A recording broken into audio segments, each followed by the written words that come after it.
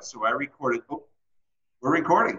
There you go. Oh, there you go. All right. I see I'm it. about to explain to you why I'm afraid to record to the cloud, and it doesn't matter because we're recording to my computer. It says recording on your screen or mine. Howdy. Howdy.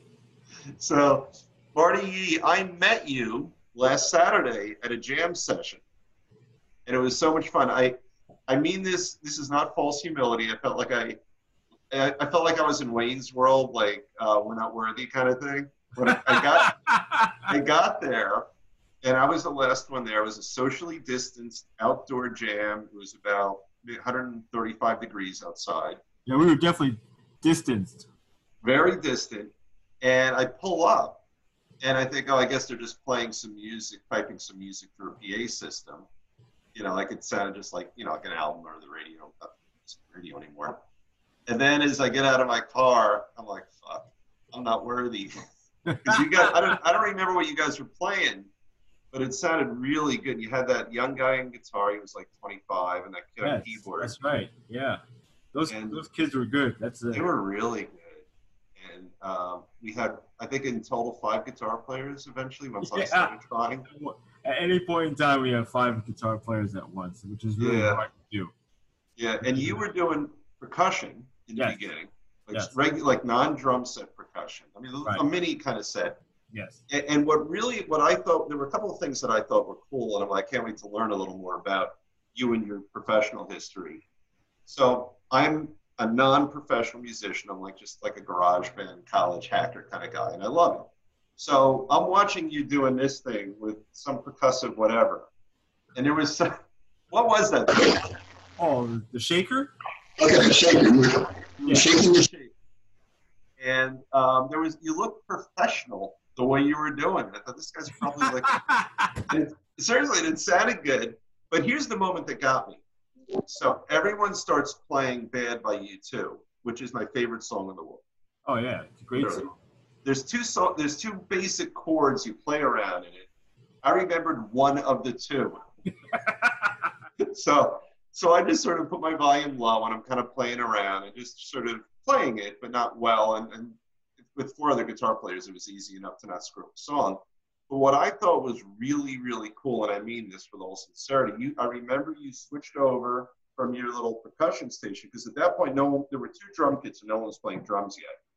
You moved over onto the drums, and the way you filled the sound space was really special. I mean, it was really special. Thanks. And I thought this guy's special on the drums. For me, because I was just sort of very quietly doing I thought I had the chords right. I was mixed so low that I could barely hear myself. So instead, I allowed myself to just get enveloped by the music. I mean, you've got all those guitar players, and the kid had the perfect echo. He was doing a nice version of Edge. And your drums, whatever you did, it was so musical. You weren't just keeping a regular beat, but you were, I think, very focused on the tonality of the kit you were on. Am I right? Oh, yeah, absolutely. I was actually inspired by his guitar part because really, it was so mystifying. Yeah, he really pulled it off. He did. It was really good. I just went with him. Basically. Oh, really? That's interesting. Oh, it was, yeah. Because you were, I mean, I could sort of hear it in my head, but you were working all the drums, and I could tell that you were so much more than keeping the beat, or even, dare I say, like advancing the rhythm. It was much more 3-dimensional than that, and I took note of it. Oh, thanks. Cool. That's very observant of you. That makes you the better musician, also, David. I really enjoyed it. And I remember I didn't have a guitar strap with me, so I'm just sitting on my amp, and so it really allowed me to sort of be, even though I was participating in the song, I was really a fly on the wall. And I enjoyed it almost as much as a spectator, as a participant for that song. It was very cool. That moment was definitely a highlight for me. Yeah, wasn't it? It was. It was just something that was a spur of the moment, and sometimes those are the moments that are most worthwhile. Yeah, and the other one we did that was fun. Because I play so few things, I was just doing some kind of progression in ninths. We did the kind of a funky thing. there were a few times the groove kind of got, I thought nice, and I was leaning on the better guitar players to do their part, but it was really good. Yeah. There's some magical moments, and then the alcohol sometimes kicks in, and either it gets better or it doesn't. Right, that's right. You think you sound better, but you don't. Mm-hmm. It's like the great idea that you write down and you wake up the next morning like, that wasn't very good. That's right. Yeah. Paul Simon had always do rehearsals, and he would break down a song, right, piece by piece, and we would work on that one song, just for that one day, and it'd be like that'd be the rehearsal, and then we'd come in the next day, and he'd do something totally different. Wait. So now that is an amazing segue. What's so cool about this interview, and one of the reasons why I was looking forward to it so much, I don't know shit about you. Like, I don't know anything. So now you just referenced Paul Simon. So that could be you were in a cover band learning a Paul Simon song, or it could mean that you were with Paul Simon learning a Paul Simon song. Either one is interesting to me. Actually, I've never played with Paul Simon, but I've been in and out of his crew for like over 20 years. Oh, really? Yeah. So now, I've done every position, including taking care of Paul for a second. So, oh, really? So, yeah. So here's what. So this is a great segue, because I have a little cut and paste of your resume as you would find it either on Facebook and a little bit on LinkedIn and things like that. And I know that you are a musician. I know that firsthand, and just from looking at you on your page, that is. But I also know you're a tech. And I said to you before we started today, I don't want to learn exactly what that is yet, because I'd rather learn it on our show. So let's use the Paul Simon situation as an example. So for 20 years, what have you done with Paul? What does it mean? Well, technicians, or some guys like to call it consultants. Okay. Right. What the common phrase is pretty much a roadie. Okay. So you either take care of guitars, pianos, keyboards, whatever you're assigned to, or whatever your specialty is, whatever your skill set is, you handle. So I've been pretty versed in a lot of different departments. So I gives me a chance to work a lot. And in Paul's camp, it intermingles with all the different departments. So for example, when I first started on Paul, I was the percussion tech. Okay. I would take care of. I had 3 stations I had to take care of, set up 3 percussion setups, and that was it. So would you have to tune the kits and everything, or would the drummers themselves want to do that? It varied. Some guys would let me do it. Some guys wouldn't. Okay. Back in early stages, I wasn't that well versed in the percussion world, so right. there wasn't that much tuning to do. Usually, you're tuning congas and bongos or timbales, but you're not tuning any shakers or anything like that. It's mostly just placement and making sure everything works. And would you mic them, or is that somebody else? That's somebody else. Okay. But, I've grown into that position also. Okay. Sometimes you need to help out. Right. I remember Eddie Testa said it's about being able to work with other people. And right. I live for that. Yeah. Isn't it true? It is. It's sometimes not the best players that make it in, but it's the guys that you want to hang out with. It's true. And we talked about it on that show, that it translates into everything in life. It does. People who emote positivity are the people we all gravitate toward. We don't gravitate toward toxic people, even if they're talented. Right. For example, a prime example is, I know, and I can't mention any names, but an artist did auditions for drummers. Okay. And it came down to it. One guy who was a top-ranked session player nailed it, completely nailed it, and was perfect for the gig. The artist opted out for someone else of a little bit lower caliber, but still just as good, because you realized that you'd rather spend time with that person on the bus. Well, you know, it's funny. I always like to draw parallels with my legal career, which is what I do in the day. And there are some lawyers who get a lot done by being, and a lot accomplished for their clients by being nice and affable and friendly. And I think, all right, that's a life you build for yourself where you wake up in the morning, you look forward to your day, you have a really good day, you make the people around you happy, you make yourself happy, and there's all this good stuff. And then I know a lot of lawyers whose entire career is built upon being a raging asshole. And I'm not kidding. And they're good. You know, they accomplish a lot. I don't think they accomplish anything more than the non-assholes, right? But one could build a career based on being an asshole. But then you think about it, then you look back on the last decade of your life. You think, what did I do it for? Right. If I do this all day long and I'm just spewing toxicity and then I'm spreading it like a cancer, you know, yes, I put a few bucks in my pocket. I might have some technical accomplishments, but what have I really accomplished? Right. You know? Right. Well, that's so true. And one particular woman that I worked for, I've worked over for I would have to say 30 years. Wow. I can't say her name, obviously. Ruth Buzzy? Huh? Is it Ruth Buzzy? Sorry. It's my favorite non sequitur. That's hilarious. I didn't think she had that type of reputation.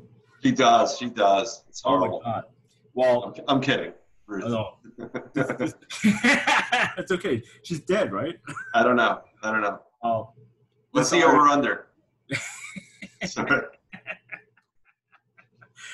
The woman for 30 years. Well, over 30 years, and we get along. For the first couple of years, I would get fired every year. Oh, really? Get rehired. I've literally been hired and rehired, fired and rehired 9 times from this artist. Wow. And I'm still working for her, but you know, because she's nuts. Right. Off the stage, we have like incredible conversations. It's great. We're nice to each other, but like once she's on the stage, the bitch switch is on and just stays on. We pull out the toggle switch, and I keep going back because she's an amazing artist. Right. She gives it 110%, and the audience loves her. You know, and it's an amazing show when she's on. Is she? You think it's that she's nervous that if she doesn't deliver a product that good, that she'll somehow lose her station, and then she takes it out on all the people around her? Is it something like that? It's somewhat like that, and kind of like an insecurity, you know. Right. And I don't even think sometimes it's like how Eddie Testa referenced that, like you need to check your ego at the door. Yeah. She kind of like hides it in her pocket bag and pulls it out whenever she needs to. Right. And it's not even a thing whereas it's about ego. It's for her, it's about like being heard and making sure that she's getting her point across because she's so insecure. Right. There's a lot of insecurities about herself. She'll dress up like sporadically, and sometimes you see her come out and you're like, what were you thinking of? Like, right. Really? So, you know, it's kind of like that. So she's looking not just for the sort of the musical success, but she wants to look a certain way. And then sometimes she goes out on a limb and there's an epic fail. And then that feeds her insecurity. Right. That feeds her insecurity. But, you know, her voice is so powerful and so she doesn't look at the response of her performance. She looks at, oh, my God, what did I do wrong? Oh, that's a shame. It is, because she's truly an amazing artist. And then that's the sad thing, is that the people who watch her are probably getting more enjoyment out of her than she is. Oh, absolutely. Right. Absolutely. And she treats the people around her like crap, and it's just, it's right. You want to say it's karma, but she's had like over 40 years of a career. You know, Wow. so say, you know, you just never know. But and then the sad thing is, you know, like it's like what I just said. So she could look back on the last 40 years. Has she had joy Right. from her career? She Right. might have given out, not to the people in her orbit. She might not have given joy. Her audience gets the joy, Right. but she's not even getting it herself. That's a Right. shame. Yeah, it is. She's not. She's always looking forward to moving forward and doing work and stuff like that. And she has a son that Okay. she's barely raised, and she loves. You can tell she loves because she talks about him all the time. But you know that she doesn't spend any time with him. Well, that's a real shame. And On so many levels. yeah, oh yeah, absolutely. And it's a thing. Whereas like other artists that I've worked for, we've talked about past experiences and past tours, and with her, we're either talking about family or we're talking about upcoming shows. Okay. There's no real like conversation about like remember that time in Moscow where we played in front of that audience and it rained down or any of that. There's no reference to that. So when she looks back on her life, she doesn't have fond memories for her entire career. Like in other words, the centerpiece of what she does has not filled her life with positive memories, I guess, or at least not that she wants to chat about. Right, exactly, and that's what I think too. And I think her focus is so much in the future that she can't. You know, she's had a Broadway show. She's working on another Broadway show, so it's a big thing for her. Dude, it's clear to me we're talking about Ruth Buzzi right now. I mean, she's been on Broadway. She sings.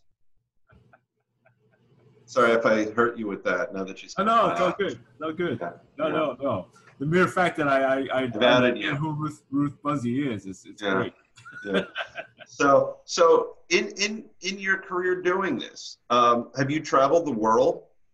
Oh yeah, I would have to say. I'd say the only place I haven't gone to, and I had, it's a little ironic that I've never been to China. Oh really? The only country I haven't been, because there's not much tours going through China. Right. It's like Japan, you know, all over the East Asia and all that, India, all over the world. I've been very, very lucky. That's really cool. And then, so I would think what you're talking about in terms of your relationship with the artists is that there's probably, you know, they're on for a couple hours, maybe 3, but probably more like 2. And then there's a ton of downtime, right? Whether you're on a tour bus, an airplane, in a hotel lobby having drinks. Is that where you develop your relationships with them? It depends. It depends. There's a lot less downtime than you think. It depends on the tour. It depends on the tour.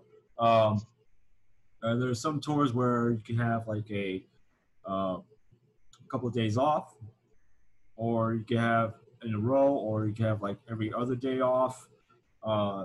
Back in the day, I remember doing a tour with Megadeth, and we did 27 days straight. Wow! And then out of the 7-day work week, 3 of those days were doubles: radio show in the morning and a regular rock show at night. Oh, so in other words, they're promoting in the morning on the radio, and then they're doing the show at night. Or like a radio festival. Oh, okay. So like that. It could be any of that. It could be any combination of that. So throw out some names at us. Let's hear some of the names of some of the more well-known acts you've toured with. Wow. Okay. Rush. Oh, really? Wait. I didn't hear the second one. Pink Floyd. Wow. Tim McGraw, Faith Hill, Tim and Faith, Sting, Seal, Steely Dan. Oh my God, it's all drawing a blank now. Sean Colvin, Mary Chapin Carpenter, J Lo, Public Enemy. And you mentioned Paul Simon. Oh, Paul Simon, definitely. It's one of the earlier tours. Squeeze. By the way, could they possibly have a? I love Squeeze. Could they be potentially more boring in concert? Oh no, it's a great Squeeze. Is it really? I saw them in the '80s, and they were amazing, but they didn't do anything. Are they different now? No, Squeeze is a musician's rock band. Okay, all right. Kind of like Steely Dan, because I've seen that. Oh, absolutely, yes. They don't do anything. They just play amazingly, but Yep, that's it. Oh yeah, yeah, that is actually, and that was one of the tours that got canceled this year for me. Oh, really? Yeah. Right. Your life is so different now. So Oh, you've yeah. got, and we probably, so that's probably about 8 or 9 bands you mentioned just off the top of your head, and that's probably a partial list, right? Yeah, it is. I'm the king of subs. Now, what does that mean? I go in when guys want to take a break. Sometimes Okay. it's a long tour, and I go in and fill in. Okay.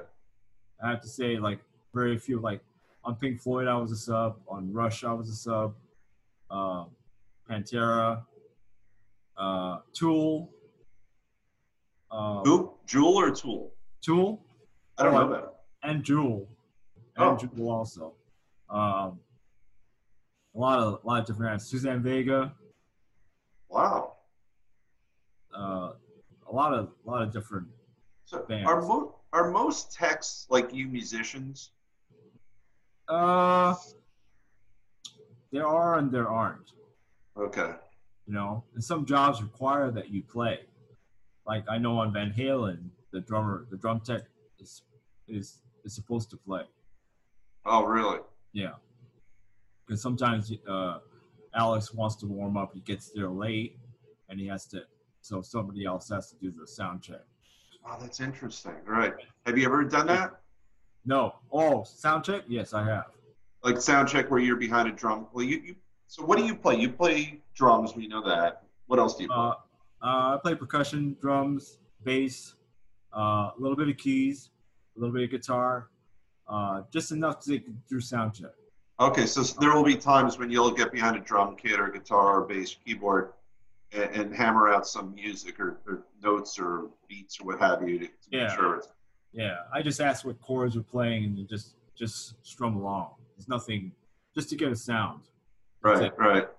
Now, is that nerve-wracking at all? At first it was. I know for me, like I've heard comedians do routines on this. Like going into Sam Ash and you want to test the guitar and all these really good musicians are looking at you. Like I would never, they were like, you want to plug it into an amp? And I'd say, no, but sir, you want to buy an amp. But I don't want to play through an amp in front of all the people in this store. I understand that. When I first started, I would have never thought of that, trying to do that. But when you're young and you start off in the industry as a musician, you want to progress. And then sometimes there is a problem with guys who want to be musicians more than they wanted to be techs. All right, so then they're trying to showboat a little? Trying to showboat a little bit, yeah. I mean, there's a time and place for everything. I would think that probably goes across really transparent and badly. Oh, yeah. Some guys, it depends. Certain artists are like, you know what? I don't want to see that guy anymore. Yeah. I mean, if I was in that role, I'd say that's not what you're doing. That's not what you're here for. Right. It's very self-indulgent. If I've gotten nothing else from the 20 or so shows we've done so far, and I think Guitar Tells has done about 20 so far, is that if it's about you, you will not succeed. Right. If it's about making the audience happy, you will. The audience and the people around you happy. Right. Right. So I would imagine if you've got a tech who's trying to show much better musicians that he or she is pretty damn good, it's not going to be received very well. Right. Oh, yeah, absolutely. And I feel like sometimes I'm a little hard on those guys, but I feel like it has to be a give and take thing, and it's a working environment. It needs to be almost like a family. Right. I treat it like the Marines. It's about the guy standing next to you. Right. Because when you're out there, it's not even about the country at that point. It's about the guy standing next to you. Right. So, I mean, I think that's carried me throughout this whole thing. Yeah, we had Mike McGagey on recently, and he was saying his job is to make the people around him look good. Oh yeah, Like that's his job. yeah. That even applies even more to me. Right, right, right. Where you're not playing with the band, but at the same time, that's exclusively your job. But even for the musicians vis-a-vis each other, and you are a musician, but the performing musicians, you know, the best of the best are saying, I'm here to support the people I'm playing with. Right, Yeah. right, right. Yeah. So let's go back in time a little bit. So were you a musician before you became a tech? Oh yeah. So that was your main gig. So let's start in high school. Or when did you start drums? Let me ask it that way. Actually, when I was 10. Really? Yeah. So let me ask you, if you can, put humility aside for a second. I got the sense from our little jam session that you're a very good drummer. Are you like the studio musician level of drummer? Do you think, if you were to put humility aside? I would have to say I'm close, but I'm not there at this point in the game. At one point, I have to say in the 90s, there was so much work around that we were all, there's guys that weren't even like studio musicians that were playing in studios and stuff like that. So have you done that? Oh yeah, back in the 90s, it was fruitful. Commercials, studio album recordings. Occasionally, there's some studios in Pennsylvania now that I was doing some recordings in, and I occasionally get once in a blue moon call to do recordings. And I've set up my studio now so I can do tracks from home and people can set track and I do that. I haven't gone up to that point yet, but I'm working at it. So so what have you been on albums most people might have heard of? Oh no, probably not. Okay. Probably not.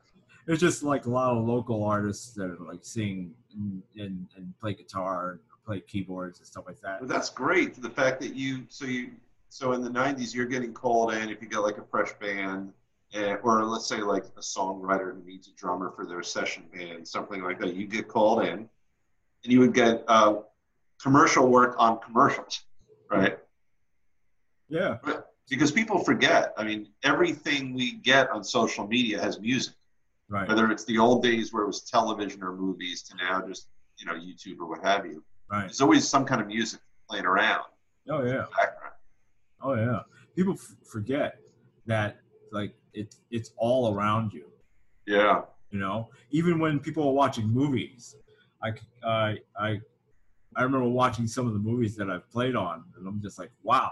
I'm just like, I remember that session. Wait, what movies have you played on? There was a oh my god, there was one of Robert De Niro film, Ed Norton. I know that movie. I think. Wait. The Score. Yeah. The Score. There's literally 8 percussionists on that session, and it was a magical moment. It was like a week and a half of recording, a lot of tracks. It was in a big like theater, like in Manhattan, that all of us. And all I was doing is playing these frames. What is by a frame? What do you mean? Like literally like a triangle? No, like these shelving units. Okay. Like, you would nail into the wall. Right. Actually playing these rails. Oh wow. Yeah, just playing like a triplet feel on those. While it was nuts. That's pretty cool. That's actually really cool. Yeah, it really opened my mind to like how percussion can be. It could be on anything, right? Anything. It could be just. So do you know? I went to a school in Washington, and we talked on our second to last show about Washington go-go music. Are you familiar with it? Oh yeah, the Go-Go Beats. Oh yeah, infamous. Right. So do you remember the Junkyard Band? Did you ever see that? Oh yeah. So I've seen them live on street corners. Like I saw them on street corners before they were famous, and they would play like garbage pails and paint cans and things like that. That's right. They were. So this is our, Musical. yeah, so this is our second time talking about go-go music. It sort of came parallel to hip hop, and then hip hop Oh, really absolutely. took off. Yes. And then go-go didn't. Big Old Butt is sort of a go-go-ish song, but not really, Oh, right? really? Yeah, yeah. Oh, yeah. Oh, you could totally see it. You could Right, totally right. see the reference to that. But we talked Chuck Brown. Chuck Brown. That's He right. was huge. And my favorite, Let's Get Small. Who did Let's Get Small? Um, I can't remember. No, I can't either. But what I loved, and this is so great for not just a drummer, but a percussionist like you, we would be at some outdoor event. And when they start playing, I don't dance, nor can I. And it's a bad thing to see if I try. But when they start playing, when go-go kicks in, you can't help it. Oh, yeah. Like, unlike any music I'm familiar with, at least for me, when all those percussion instruments kick in, there is something about that beat in go-go music. Oh, it's the upbeat on the second kick drum that just kicks it over. They all start the sound like, and then boom. I can't do it, but yeah. It's so moving. It just pushes you forward, and it just makes the music just makes you jump. Right. You know, done right. It's a great. And I guess the reason why it didn't stay any longer is that it then becomes repetitive, and I guess it doesn't go maybe as far as people want it to. You know what I mean? Like, I'm not expressing it well, but it's one thing. And maybe that's why it didn't fully take off. I don't think it was able to get like three-dimensionality about it. Well, I mean, I don't know. These days it's about EDM music and all that kind of stuff anyway, which is pretty mindless and it's just repetitive. Yeah. The whole thing. You could say the same thing about that, but it was just the backing of it. Go-go music was such a, I hate to use the word for, lack of a word, but it was so ghetto that didn't have that. And it was very real. I mean, like I saw it firsthand. It was so raw. Yes. And that's what the best part of that was. It was so natural and lively that I think it took too much for people to think about. Yeah, maybe that's it. We'd be drunk 2 a.m. walking around, and you suddenly around the corner, you'd see a bunch of kids, young adults, and old adults, maybe 10, 15 people just banging on whatever they had in front of them with rhythms that were beyond outstanding. Right. In that sense, it's really about the music. It's kind of like all the guys down in New Orleans, right, who play, that New Orleans street beats and oh my God, it's exactly like that because I will be there in 17 days. Oh, nice. Yeah, it's magical. Musically, it's a magical place.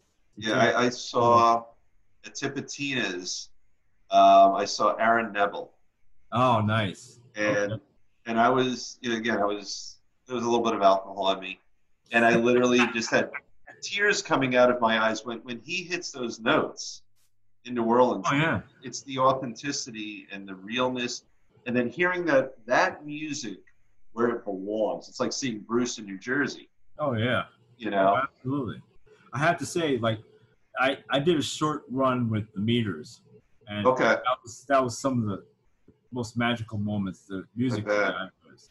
I mean, it's original Meters, with George Porter, Zigaboo, and Aaron, Art, all those guys. It was such a. You realize the history behind all that music comes from, and where all these guys are trying to cop all those licks and everything. You see it. Yeah. You just feel kind of fortunate about it. I feel blessed.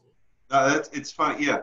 And it's funny. I'll throw you a little compliment. When we were doing Bad, and I'm just sitting on my amp, and again, I'm being almost more of an observer than a participant. I was thinking, I'm feeling very blessed right now that I'm getting enveloped by this wall of music that I have a little bit of involvement in.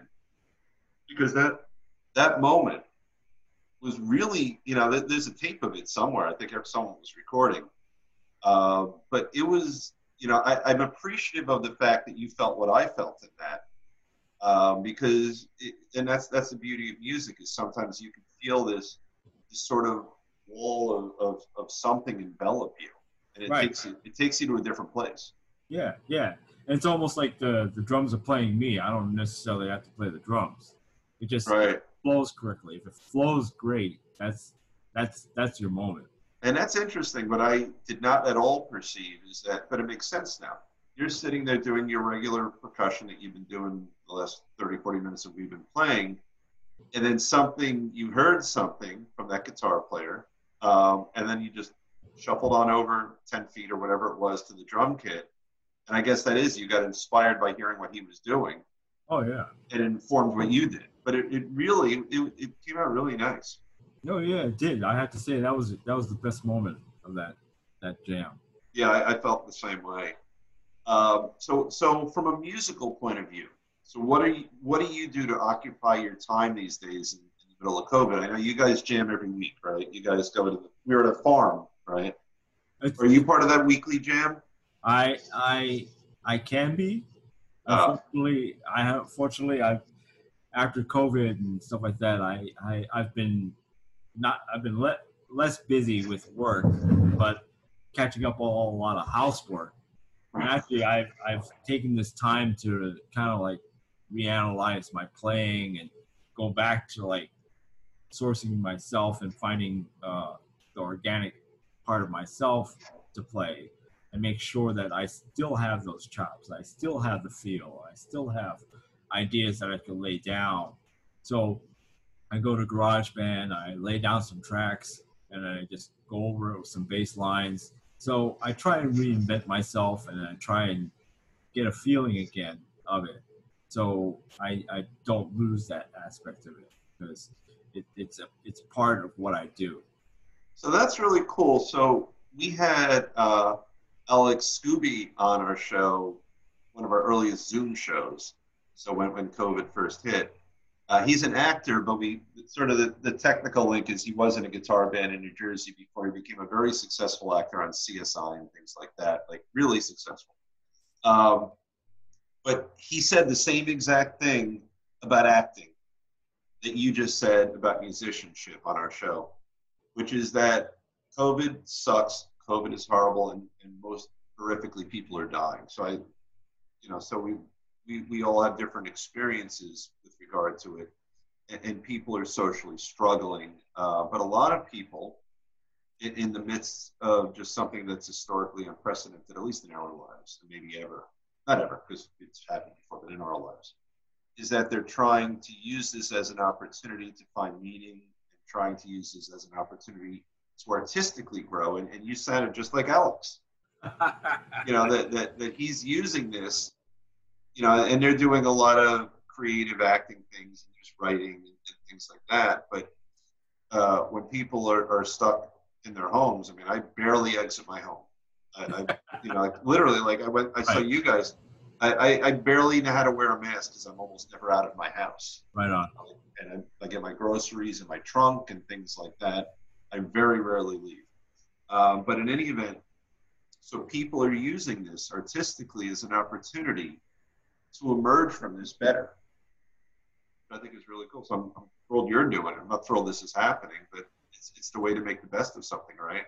It is. You have to take your time and apply it and use it wisely, and grow as a musician. Because if you're not doing anything else, it's the only thing you can do. Right. It comes from doing what you love. If you truly, honestly love what you do, it's not work. Right. You only move forward, and right. Movement is life. So if you move forward, you're only growing. So that's how I always feel. It's very true. It's very true. Again, when I started as a lawyer, I was speaking with an elder statesman who was a lawyer, my own boss's boss kind of thing. And he equated us with being like sharks. If you stop swimming, you can't breathe. And, right. And I was very offended by that line, because I thought, what about the people who just sort of are sort of quiet in their own little corner, and they just do what they do, and they do it until they retire. Then they have their retirement, then they live until they don't live anymore. And as I look back now, he was right, and my perception was as wrong could be. If you keep moving, you keep growing, you keep breathing and developing, things like that. So he was very much right. And I was a young kid who just thought he was a stupid old man, but I thought it was a little brash of him to say. And he was right. I'm sure it was the way he was saying it too. Yeah, maybe that criticism was accurate. Yeah. Sometimes it's about the delivery. You know what? I'm going to agree with you on that. I had a visceral reaction to the way he said it because the context was sort of, I'm better than the person I'm currently comparing myself to, who is important to you, Dave. You know, right on. I was referring to an earlier mentor of mine. So right. That's why I had the visceral reaction. Right. Sometimes a self-aggrandizing statement. Right. That's, some guys I know that I've worked under just think they know it all. And they just think it's like, oh, I've done this, I've done that, I've done the whole thing. I always go into a new job completely knowing nothing.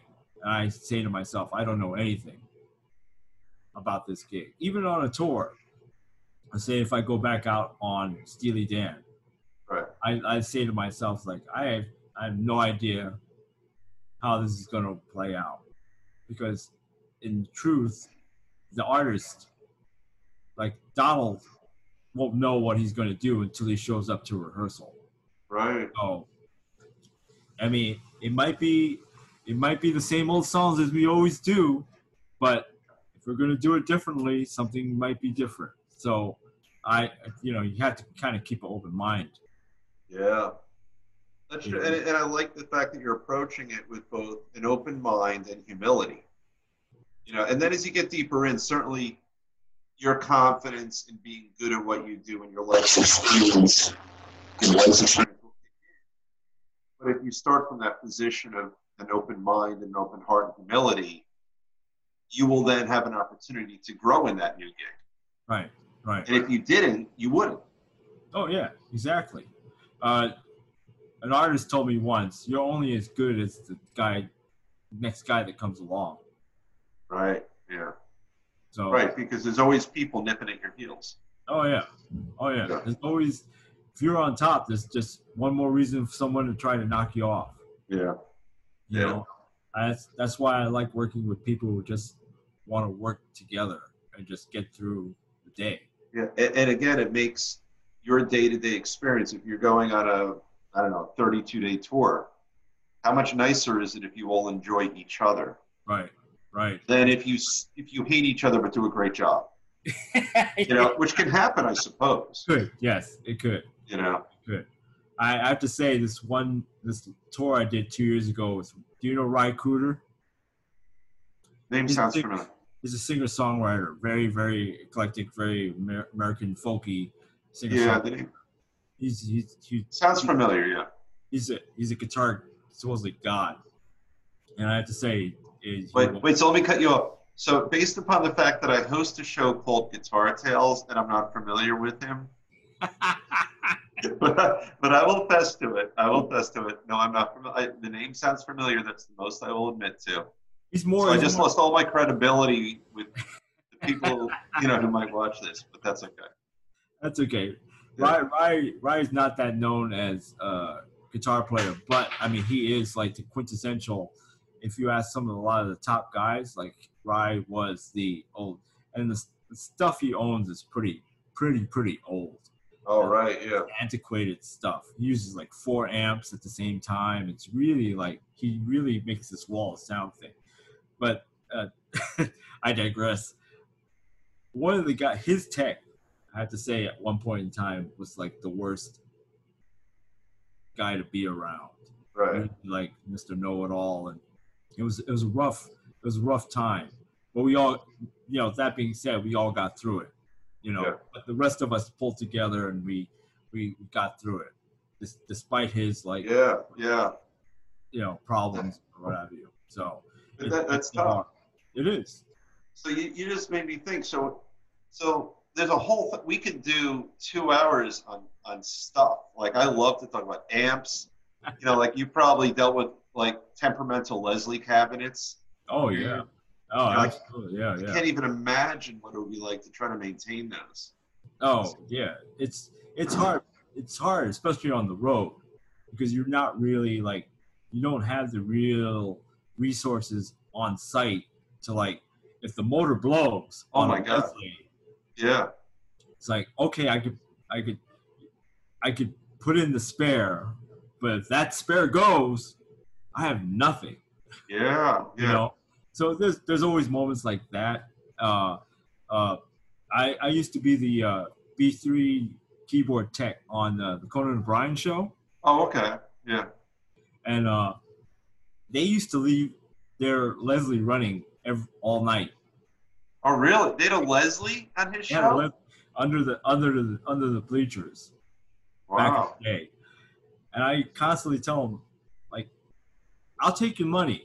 I'll come in. You guys can pay me, but you guys would save a lot of money if you just turned off the Leslie at night. I just can't get over the fact that a TV show would be using a Leslie. Oh yeah, oh That yeah, just seems like I would just think they would have some kind of sample this or that, you know, and just have like a generic kind of like solid statey kind of whatever. I'm sure some of the newer bands nowadays do, but on like Saturday Night Live, there's a full on like Well, Leslie. yeah, like Was, you know. G.E. Smith is he's something else. Remember? Oh yeah, totally. He's definitely. He seemed. Did you ever work with him? Oh yeah, I was. He seemed like a I was, mountain of ego. oh, Was he? This is me uh, from afar, like just through a TV perceiving. I can see where you're saying that, but I just think he's so wrapped up in his own thing. I Okay. don't necessarily think it's an ego thing. I just think he's just so like in his moment. Yeah. I saw a clip of him with Eddie Van Halen, and I didn't sense enough sort of visual deference from him to Eddie. And I'm thinking, you know, and he's amazing. G.E. Smith is unbelievable. I used to Yeah. love watching him, you know, Oh, on yeah. guitar on that show. But when he's jamming with Eddie, he's looking at Eddie like, all right, we're two peers. And I think they probably were peers. Like, you know, Eddie does a lot of really cool stuff, but Right, G.E. Smith is every bit as good, just not as famous. right. But and maybe better in many regards. But there was something about the fact that not only was he not visually seemingly intimidated by the guy, they were just equally sharing the stage. And I thought, really? But he is that guy, you know? But that was just my perception. Yeah, I was a drum tech on Saturday Night Live for a couple of years during the GE years. Yeah, he was, I'm sure, he's still around, right? Actually, he's playing bass on Roger Waters. Oh, Yeah. really? Oh, that new tour that they're doing now. Yeah, when it was out. Oh, right. Now they're He not, was, right. he was definitely he was the musical director / bass player Oh, okay. on that tour, which is ironic since he's been known for his guitar playing. I know, but yeah, it's a lot of guitar players segue over, and I'm sure that's much to the chagrin of people who take bass extremely seriously. Oh yeah, Because it's, you know, a guitar player getting by on bass is so different than a bass player really playing bass. You know, I mean, when I had a band when I was in law school, and our bass player was 1,000 times the guitar player I was, so we had a deal. If there was ever anything difficult, I would slide over to bass, right. and he would we played One Way Out. I couldn't touch on. that lead. I don't even play lead, so I would do the bump, bump, bump, I would do that on bass. Right. And he would do the searing lead. You know, but I would do the bullshit version of bass. Right on. Sure. Player. So this has been so much fun. I just looked at the clock. I feel like it's been 2 minutes. And I would love someday. I would love to get you back on and talk about equipment. Can we do that sometime? Yeah, no problem. Anytime you want. I would. we could have so much fun on that because I could do like a 40-minute show on Leslie cabinets, you know. Or amps. I'm pretty diverse on the amps. Oh, I bet you are. Like, well, one last thing before we go. I've been bastardizing the Mesa Boogie amp origin story. Do you know it, Mesa Boogie? How they created it? The whole thing where they like tricked someone to put like a big amp into a little Fender Princeton amp. Do you know that story? Oh, I think it was based on the Mark IV, that Mesa Boogie Mark IV amp, that small little like 12-inch amp. Yeah, like they tricked someone as like a good gag. Yeah. Right. Oh yeah. I've been bastardizing the story on the show all the time. I know it's something like that where they put like a really big beefy amp into like a little Fender Backstage or a little Princeton amp or something, or Fender Champ or something. Right? But, there was an interesting story. One last story. On one of the MTV Music Awards on Aerosmith. Okay. I was working for a backline company, and we lent a small little deluxe reverb. Okay, like a twin reverb or just a regular? No, I'm sorry, a deluxe, Blues Deluxe. Okay. Blues Deluxe. It's a it was like a 212. Okay, so like sort of like a twin reverbish kind of. Yeah, sort of like a twin reverbish thing. Right. And we put it up there behind this stack behind Joe Perry's rig. Okay. Literally wall of boxes, cabinets. A whole bunch. So a bunch of like 4x12 box cabinets. Right. Literally 8 of them, and a whole bunch of box heads, a Marshall head, and the one that was mic'd was the deluxe reverb in the back behind. That was that was fun. But in Radio City Music Hall, it sounded like it was the entire rig. Oh, that's so funny. So to the perception, so the audience gets this perception he's doing huge, big the classic Marshall stack, right? But and in reality, it's a little. Yeah, exactly. It was hilarious. Oh, that's really funny. Well, what do they say? What was the little Princeton? Or not it was the Fender, not the twin reed. What was the Fender Champ? Don't they say Fender Champ? Oh yeah. They say that was on more studio albums than almost any other amp, right? There's an Avatar. There's a studio in these called Power Station, which is Avatar, which changed names. They have 3 like Princeton Champs, and those Champ amp was like the amp for studio music. Those amps were all the while for a long time, and they ended up on so many albums. Yeah, it's funny because I did a gig once with Elvis Costello. Oh, I love Elvis. Yeah, it was for the hurricane that happened in New Orleans. Okay, and he ordered a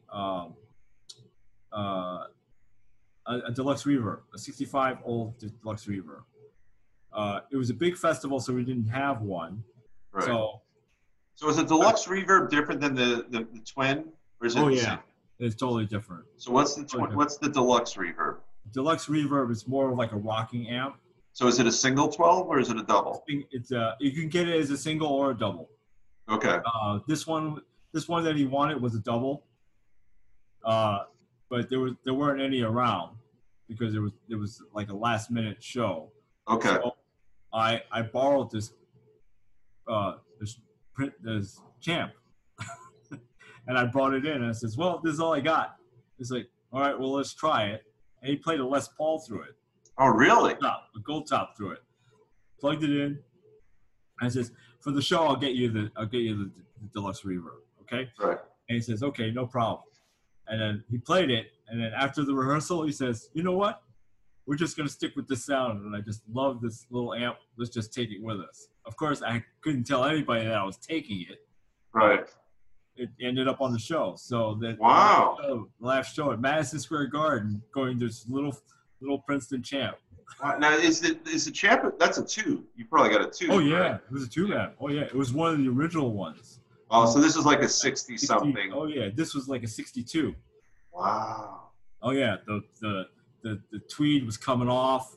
The side was all ripped up. It was was brutal, but But I'm sure sound the was speaker was newer, right? You can't have the original speaker in that, right? This was replaced. It was one Yeah. of Celestron's speakers, but the original guts of it was still. That's cool. And they're gonna have, and the reverb is the spring tank. It's Yes, the that's right. Yes, it so did. you hit it and you got Yeah. blah, blah, blah, blah, blah. Oh yeah, oh yeah. You definitely. I wouldn't let anybody walk next to it because you would hear it as you. Oh, it's horrible, that noise. Oh yeah. Yeah. That's Oh, pretty cool. cool. Oh yeah. Oh, we gotta come back and do a tech show, a pure tech show. Well, this is so much fun. I want to thank you for joining us on Guitar Tales. We've had a lot of fun. Thanks for having me, David. Oh, my absolute pleasure. Well, listen, everyone, take care. I want you to have a good night. Everyone be safe, and we will be back very soon with more Guitar Tale shows. Have a good night. All right, so let's see, we're still recording. This is what I did last time. It was like a fake outtake. It was an unintended outtake. Nice. So we're still recording here. I screwed it up again. This is what happens when I run the board. All right, so I'm going to hang up on you. Okay, right. cool. Thanks, All right. David. Thanks Thank again. you. Have a good night. All right, You bye-bye. too. Bye. Bye-bye.